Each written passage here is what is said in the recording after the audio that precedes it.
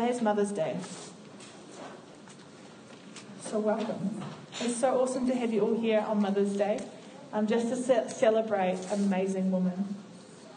I just want to quickly welcome, we have Pastor Michael and Gillian Brown from Westside Church in Christchurch with us this morning. These guys are amazing. They have spoken into mine and Ray's lives many, many times. So if you get the chance afterwards to say a quick hello, do that, because they're just amazing people. And we've been so blessed to have them speak into our lives. They've got great friends in their church up in Christchurch as well who are just doing amazing things. So it's awesome to have them with us here today.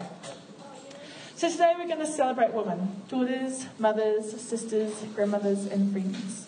And I've been thinking a wee bit about it. Like, God, do a Mother's Day message. I'm not like my kids got ripped off. I'm not like the most motherly of mothers. I love my kids to bits. They're amazing. But yeah, at times I feel they got ripped off. I don't bake. I don't sew. I don't do crafty things. I don't like mess being created. I get a wee bit cranky. But, and it's been a bit of a journey learning how to be a mother. And so I was like, God, I don't know if I can actually speak about mothers on Mother's Day. So I'm not. So the message I have today is beloved, your permanent and unshakable identity. Awesome. And God's been speaking to me about this. Identity is one of those things that along my journey that's always been a theme. Learning who I am in God and who He's created me to be. And it's a recurring theme because sometimes I'm like, oh, actually no, I think that person looks quite cool. Might just go to what you do. Oh, that didn't work out for me. Oh, I might try this. That person's cool, I should do that. And it just doesn't work out because it's not who I am. And so it's a bit of a journey, an ongoing journey of just learning who I am in God and walking that out. So God's been speaking to me about being His beloved and what it means to be His beloved. Now, our identity isn't found in the roles that we find ourselves playing. We aren't defined by being a mother, a sister, a daughter, a friend, or for the guys, fathers, sons and brothers. That's not our whole identity. That's a part of who we are. But that doesn't define who we are. Our identity is who we are as God's children. Our ultimate identity is His beloved. Now, the dictionary defines beloved as someone who is dearly loved or much loved. Other words to describe that would be darling, dearest, precious, adored, favourite, cherished, treasured. Now, you are God's dearest. You're God's adored one. You're precious to Him. He cherishes you. You are God's favourite. When we walk in that understanding of who we are as His beloved, it changes the way that we live. Because we are not trying to be someone that we're not. We're not trying to please other people. We're walking in who it is that He has created us to be, which is the most natural path for us to walk. But sometimes we seem to find that the most difficult. So I've got 3 points about being God's beloved. When you're God's beloved, you are found. When you're God's beloved, you are known. And when you're God's beloved, you are loved.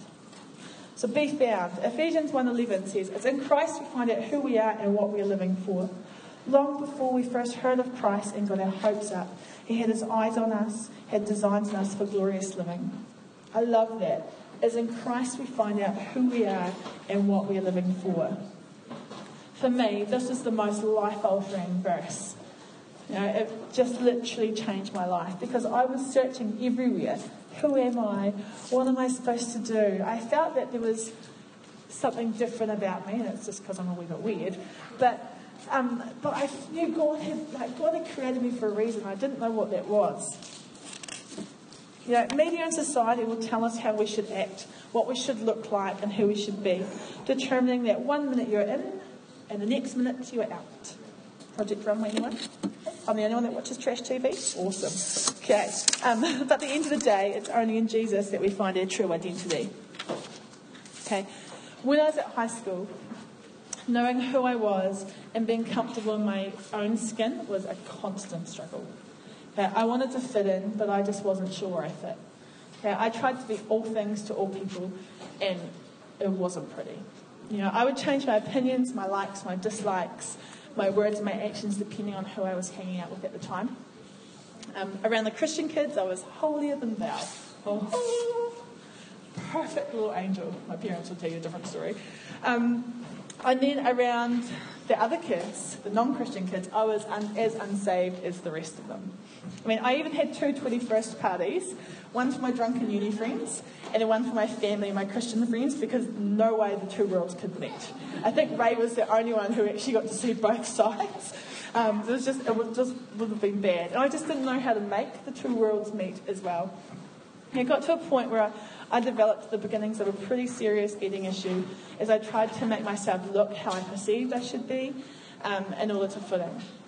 You know, I believed a lie that in order to be loved, I needed to look a certain way, I needed to speak a certain way, I needed to act a certain way to be acceptable.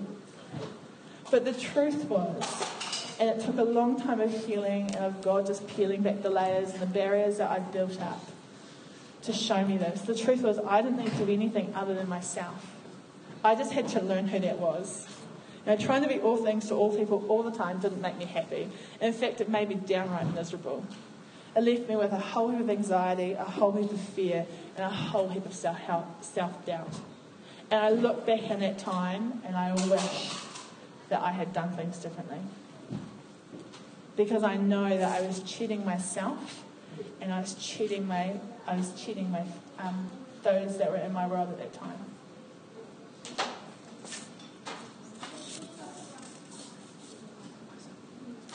Romans 9:25 says, I call nobodies and make them somebodies. I call the unloved and make them beloved. In the place where they yelled out, you're nobody, they're calling you God's living children.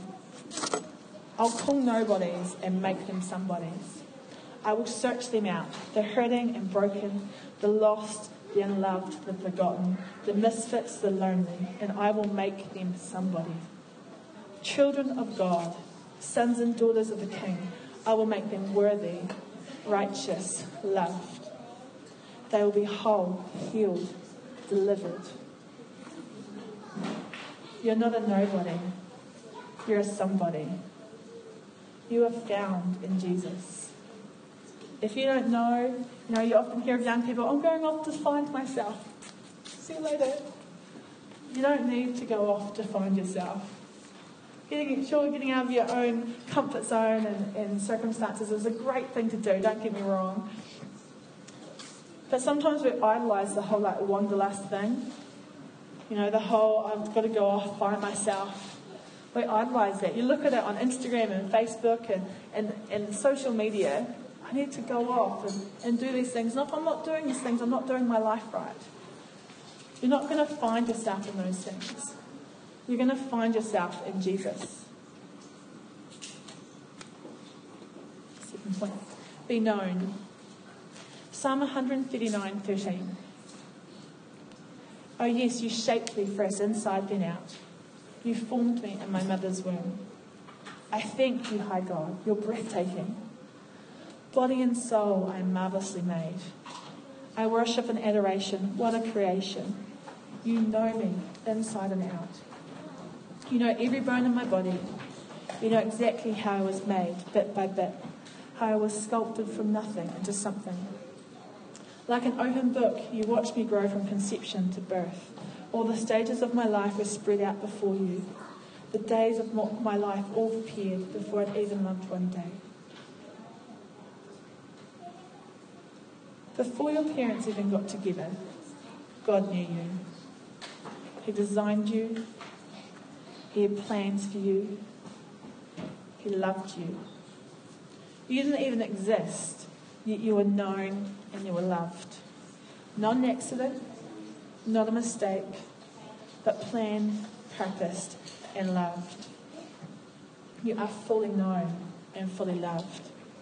I remember years ago being at a women's conference, and there was this amazing pocket rocket of a speaker. Her name was Vicky Durazio then, but she's now known as Vicky Simpson. And she was from Pastor Bill Pringle's church in Australia. And she was preaching about Psalm 139. And she asked God, she read this and she's like, God, who was I? What was I like? If you knew me before I was formed in my mother's womb, what was I like? What was I like before the hurt, the stuff of life happened, before wrong thinking got in the way, before bad experiences happened? What was I like? And that stuck with me. Who was I when God created me? When he first had designs of me, he thought about me, he planned me. What was I like? I remember asking God this. And he showed me the place where he created me. He showed me the hopes and the plans that he had for me, and his love and the identity that he had for me, before I allowed things to get in my way. At that point, Charlie was 7 weeks old. First child, beloved child. And we didn't know it then, but I was in the midst of postnatal depression. I was a bit of a wreck. And I lost the plot completely. Actually, I didn't lose the plot completely until after we had Asher. So I managed to hold it together for 3 and a bit years. And then completely lost who I was. I was like, I couldn't make a decision. I didn't know. You could ask me, do you want this or this? Do you want hot chocolate or coffee? I didn't know. I'd go to the supermarket and I'd stand at the aisles and I'd look. And I didn't know what I wanted to buy. And I had a shopping list on the budget. And I'd go to the supermarket. It would take me a good couple of hours. And then I would come home with most stuff on the list. No money left. Spent the budget. Ray would go. He'd go buy everything on the list, come home with change and buy extra treats. So I was just, I can't do it. It was just too overwhelming. And at this conference, I was just like, God, I don't know who I am anymore. I don't know what I like. I felt numb. I didn't know what I wanted. I wasn't sure, am I actually going to be able to keep this child alive? What am I doing? Did God know what he was doing when he gave us children? We were babies ourselves. What was he thinking? It's like, God, who am I? And I had this, almost complete identity crisis of, I don't know who I am. And after Asher was born, and then I got fully diagnosed with postnatal depression and was able to get the help that I needed. I had these amazing women at church who were just so encouraging. And one of the things that I did was I made a list. It was a list of things to do, 30 things before I turned 30. Then it became a list of 30 things to do in the year I turned 30. And now it's just a list of 30 things I've got to do before I can make another list. Because that ship has long sailed. I'm over halfway through it. But I made this list, and I made a list of things that I used to love to do, that I wanted to do again and was too scared to do. I added to the list things I'd always wanted to do, but never done. And list of things, hey, let's just try this out. So there's things on it like bike the rail trail and get skinny and get another piercing and go to go overseas and just try different things. One of them was to dance with someone who wasn't my husband, because I'd been at a dance one night at church, and our pastor picked me up to dance with him, and I completely freaked out because I was like, I don't know what to do, because I hadn't danced with anyone in that space, and I just felt really uncomfortable. I was like, this is not who I am. And so I went on this journey of creating this list to try and find who I am. And I think about that, and because I used to have this idea and this perception of who I was. And it was mainly from when I was 16 and hip and cool, when I was skinny and used to climb and kayak and have no fear, and now I'm older and rounder and scared of everything. Standing on my skateboard is I don't know if I can do this. So it was a bit of trying to rediscover myself and rediscover who God had created me to be.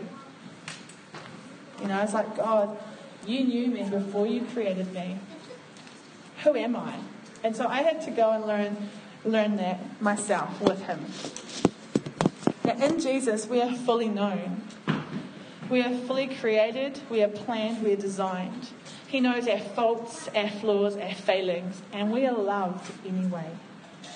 In fact, we are more conscious of those things than he is. Because when he looks at us, he doesn't see those things. He sees the child that he lovingly created. In Genesis 13, it talks about the story of Abram, Sarah, and Hagar. Now, Abram and his wife Sarah were promised that they would have children. God said to them, "Your descendants will outnumber the stars in the sky." And they're getting pretty on in years and like, well, how are we going to make this happen? Like, God, I'm 90. Things just don't quite work the same. It's a bit awkward. So they decided to take things into their own hands. And Sarah had a maidservant named Hagar. And so they decided that she would bear Abram's children. And this is how God's going to, this is how he's going to fulfill the promise, is by Abram having a child with Hagar. Makes perfect sense when you think about it. But really, it's a disaster. Just on a side note, when God promises you something, if you try to take matters into your own hands and don't wait for God to bring it about, it's going to go badly. You know, it's what He has for you is far better than what we can come up with ourselves. Okay? So Hagar has this child, and then Sarai becomes very mean. She gets a bit grumpy because obviously now this person has had what was promised for her. This person has taken the promise that was supposed to be hers and has had a child. And if it was me, I'd be pretty gutted. I'd be pretty mad, and I'd probably be pretty feral to live with, to be honest. So Sarah was pretty mean to Hagar. So Hagar ran away, and she ran off to the desert, and she just hid. She was just like, she took her son, and that's it. She's like, I'm out of here. And the angel of the Lord comes to her and says, what are you doing? And she's like, she's a bully. I'm leaving. I'm out of here. He's like, no, it's okay. Go back. I'm with you. And in Genesis 13:16, I've just paraphrased that. Just making it clear. Verse 13, she says, she gave this name to the Lord who spoke to her. You are the God who sees me. I have now seen the one who sees me. I love that. You are the God who sees me. When God looks at us, He doesn't see the mess. He looks past it and sees us. He sees who He created, who He has good things in store for, who He has promised great things. God sees our future, not where we're at. He doesn't see our circumstances. He sees us. As God's beloved, you are fully known and you're fully found in Him. Beloved. The entire Bible is a love story of God loving us unconditionally and pursuing us relentlessly. Even when we as His people have monumentally stuffed up, He has pursued us with unrelenting love. And He still pursues us. In fact, Jesus gave His life in the ultimate act of love so that we may have everlasting life in relationship with the Father. John 3:16, for God so loved the world, He gave His only begotten Son. For God so loved the world. For God so loved you. You know, you are so loved by God. Song of Songs paints this beautiful picture of a man and his bride. Now, it says in Song of Songs 2:16, my beloved is mine and I am His. My beloved is mine and I am His. You are God's beloved. You are God's cherished one. You are precious in His sight. You are His son and His daughter. He adores you. My beloved is mine and I am His. You are His beloved, but He is yours also. Song of Songs 2:10 says, my beloved spoke and said to me, arise, my darling, my beautiful one, come with me. I love that. My beloved spoke to me and said, arise, my darling, my beautiful one, come with me. Now that's the picture that He has for you. You're His darling, His beautiful one. And He wants to walk with you. Now, the Israelites literally followed God through the desert. He was present with them the whole time. And in the moment God went and met with Moses on the mountain, they decided that was far too long, like a day, and they should create their own God out of metal. Now, even when faced with betrayal and human stupidity, God still chose them. Time and time and time again. You know, a large part of the Old Testament is the Israelites stuffing up, running away from God, going, we don't need you, running away, and then going, God, help us. And then God going, come back, my children. I love you. And welcoming them back. Yes, there was, consequences at times, but ultimately, the whole thing is God going, yes, I know you've stuffed up. Come back. He still delivered them. He still loved them. Now, how amazing is that? That's a picture for us. We can stuff up, we can run away, go, God, I don't need you, and then go, oh, God, I stuffed up, help me. And he'll still pick us up and go, come back, child. I love you, child. And he'll bring you back. Every time. He won't leave you. He won't forsake you. He'll welcome you home with open arms. My prayer today is that you may be found in him. That you may be known and identified in him. And that you may know what it is to be loved by him. To be his beloved. Because the way he sees you is so precious. He only has good things for you. He only has good thoughts towards you because he loves you. And all he wants is for you to walk with him day by day as the child that he created you to be. Father, I just want to thank you for these amazing sons and daughters here today. These amazing children that you have created so lovingly. Father, I thank you that each and every one of us, you have a plan for us. That you thought about us, you created us, you purposed us. And I thank you, Lord, that in you we are fully known and fully loved. That there is nowhere we can go to hide from you. Your love is so great. Father, I pray that that love will be a reality for each of us today. That we may see our identity as you see us. As your beloved. And that we may walk in that revelation today. Father, we thank you for this. In Jesus' name, amen.